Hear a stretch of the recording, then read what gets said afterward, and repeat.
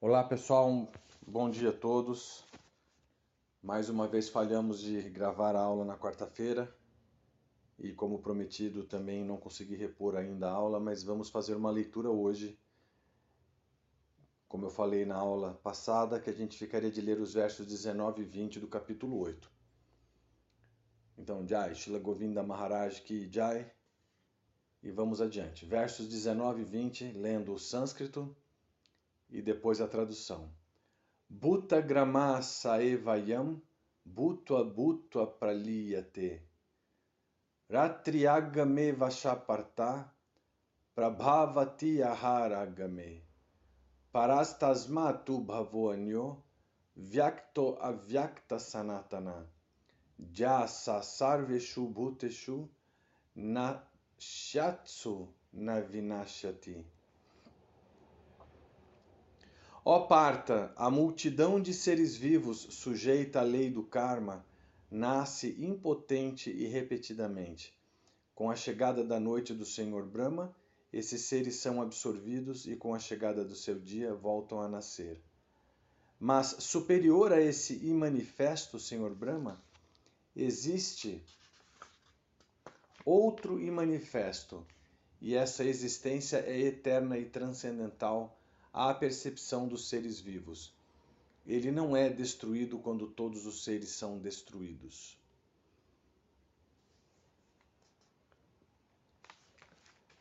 Então aqui é interessante, eu estou sem o livro de Srila Vijayanath Chakravarti Thakur para dar uma luz, mas aqui é interessante que a entidade viva, a Jivatma, que ainda não saiu da concepção material de existência, ela fica sujeita às noites e aos dias do Senhor Brahma. Então, em determinado momento, toda manifestação é gerada desse mundo material e as almas que estão fazendo parte do mundo material tornam a matéria ativa, porque a matéria é inerte. Terra, água, fogo, ar, espaço, mente, inteligência e ego. Eles só passam a ser ativos pela potência da alma. A alma é a potência que traz vida à matéria. O processo de reconhecimento espiritual interno é perceber-se como além da matéria. Superior ao imanifesto Brahma, existe o imanifesto e essa essência é eterna e transcendental à percepção dos seres vivos. Ou seja, Krishna ele não é perceptível pelos seres vivos a não ser quando ele quer se dar a conhecer. Não é pela capacidade da alma, mas é pela capacidade ou uma das qualidades de Krishna é de se dar a conhecer ao plano finito, à alma finita. E por isso ele é infinito, ele também tem essa qualidade, essa capacidade. Então, versos 21, 22 e 23. Avyaktokshara iti uktas tam ahu paramam gatim jam prapyana nivartante tadhama paramam mama purusha saparaparta bhaktyalabhyastu ananyaya jasyantashtani bhutani jena sarvam idam tatam jatra kale tu anavritim avritim chavayogina prayata jantitam kalam vakshami bharatar shaba. É dito que ele é o imanifesto e o invencível proclamado pelos Upanishads como sendo o objetivo supremo, e a pessoa que o alcança não retorna a esse mundo. Saiba que esse destino é a minha morada suprema. Existe uma controvérsia de que a alma veio do mundo espiritual. Não, a alma não veio do mundo espiritual. A alma pertence a uma região chamada de Tatastha Shakti. Ela é uma potência chamada Tatastha Shakti.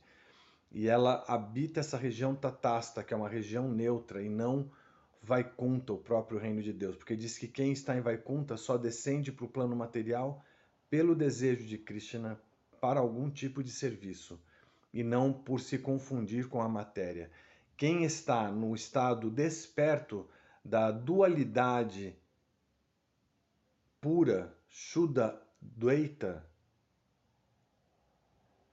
quem está nesse plano desperto da dualidade pura, que não existe matéria, mas existe a percepção do indivíduo e a relação desse indivíduo com o todo orgânico, infinito, e com outras almas e com Deus, quem está no plano Vaikunta não descende para o mundo material a não ser que haja um propósito. Nós descendemos por estarmos confusos e por virmos de uma área onde tanto poderíamos ter ascendido para o plano da dualidade pura ou descendido para o plano da dualidade confusa, porque aqui a dualidade ela é percebida de uma forma diferente como é percebida no seu estado puro como almas espirituais. Esse é um tema bem difícil, bem profundo.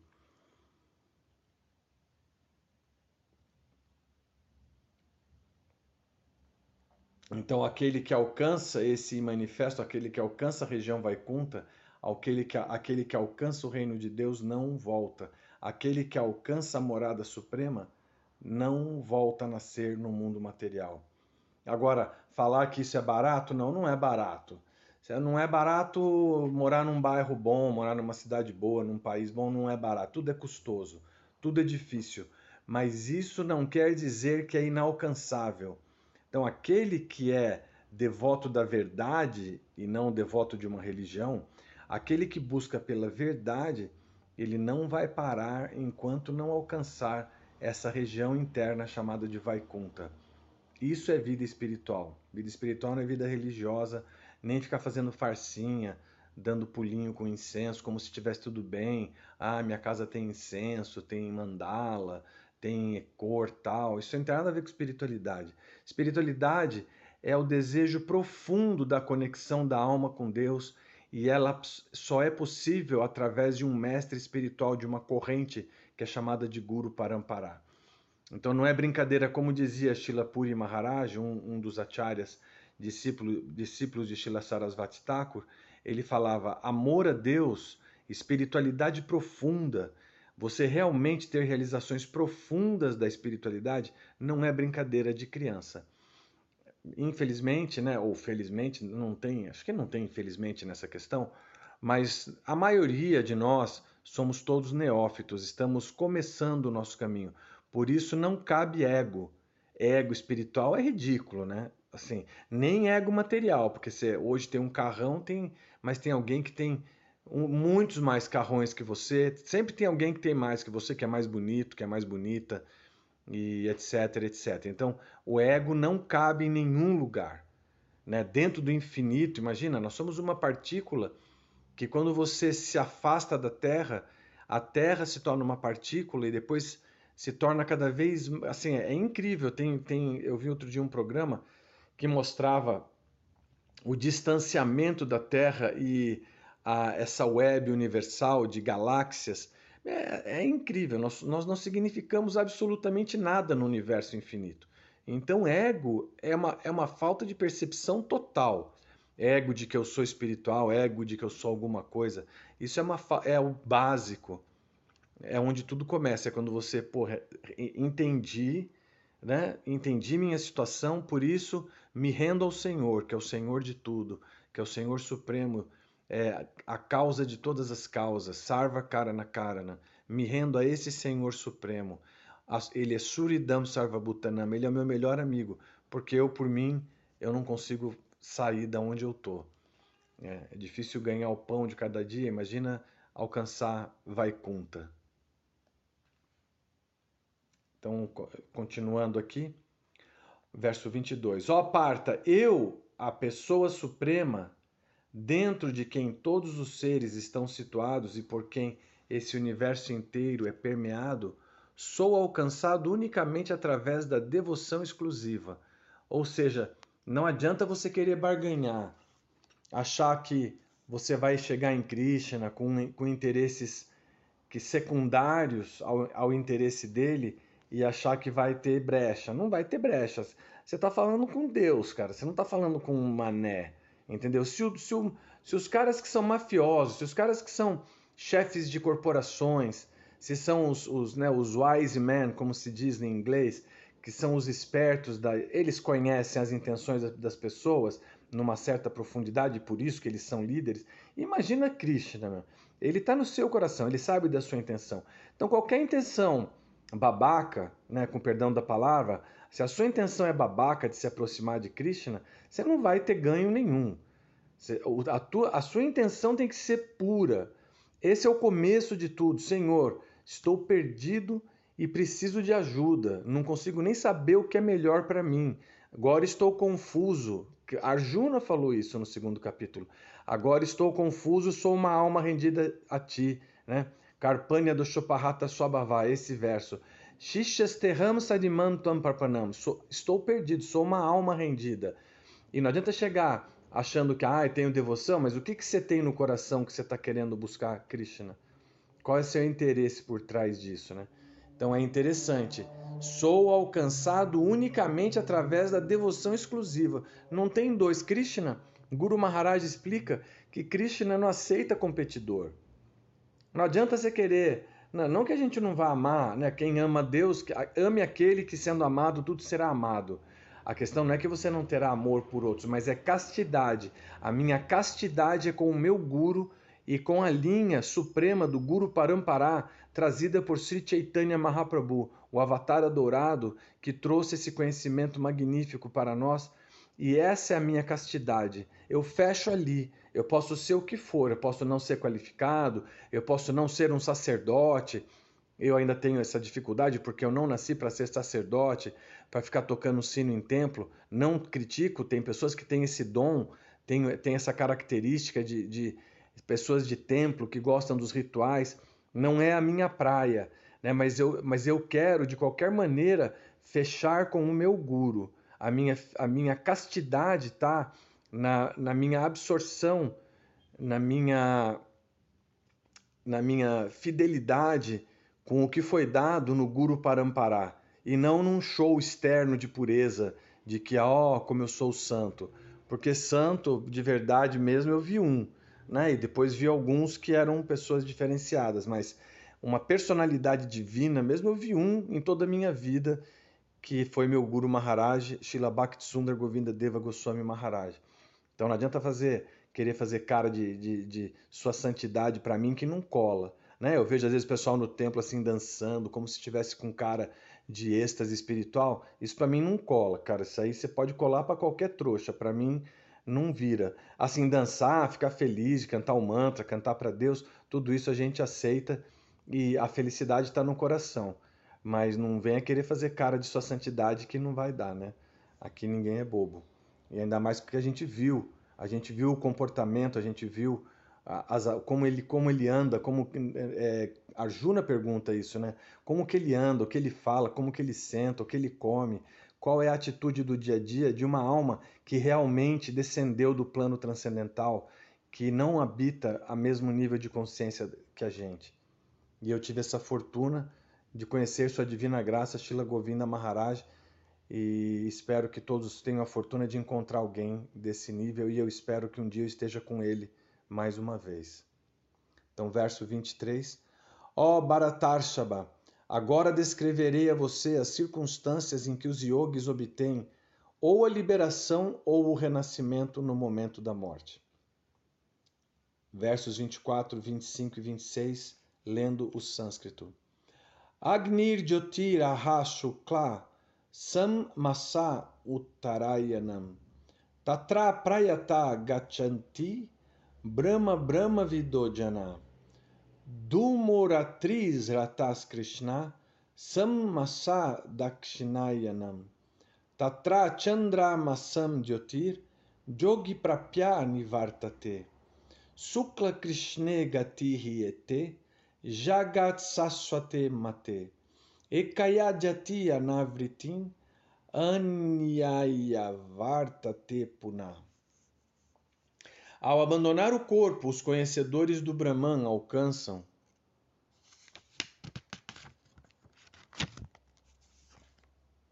o Brahman pelo caminho do fogo, da luz do dia, da lua crescente e da ascensão do sol no hemisfério norte.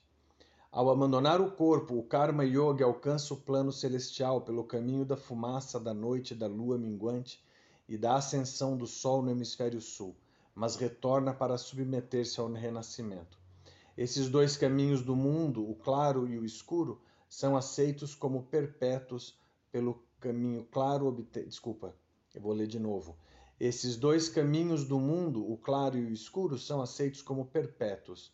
Pelo caminho claro obtém-se a liberação do mundo da matéria e pelo caminho escuro renasce-se, ou seja, a pessoa retorna a renascer.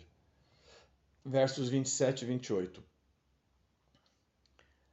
Naite shriti partagjanam yogi muhyati kaschana tasmat sarveshu kaleshu yoga yukto bhavarjuna vedeshu jageshu tapashu chaiva daneshu jat punya phalam pradishtam atyeti tat sarvam midam viditva yogi param stanam upayiti chadyam.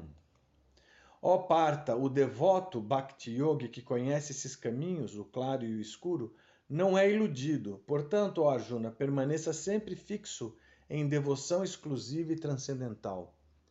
Conhecendo assim minhas glórias e as glórias da devoção a mim, a alma devota, transcendendo as citações das Escrituras quanto aos frutos da religiosidade obtidos por meio do cantar dos Vedas e pela prática do sacrifício, austeridade e caridade, atinge minha suprema morada sagrada. Jai.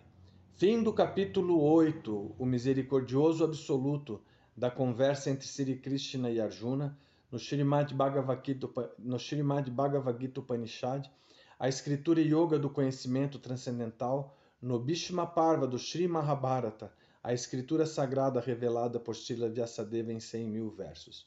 Jai, Srimad Bhagavad Gita Ki Jai. Então, gloriosamente terminamos o capítulo 8, o que é fantástico para mim, é um feito maravilhoso, apesar de eu já ter lido várias vezes.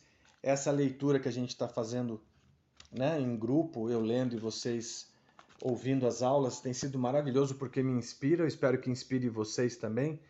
E quem sabe eu repasso um pouco os versos, se eu tiver, na próxima semana eu vou estar em Campos do Jordão, agora eu estou em São Paulo. A próxima semana eu estou em Campos do Jordão, então eu vou ler o que Srila Vishwanatha Chakravarti Thakur, como que ele se aproxima desses últimos versos do capítulo 8. Então fiquem com Deus, espero que a leitura tenha sido inspiradora para vocês, como foi para mim. Hare Krishna.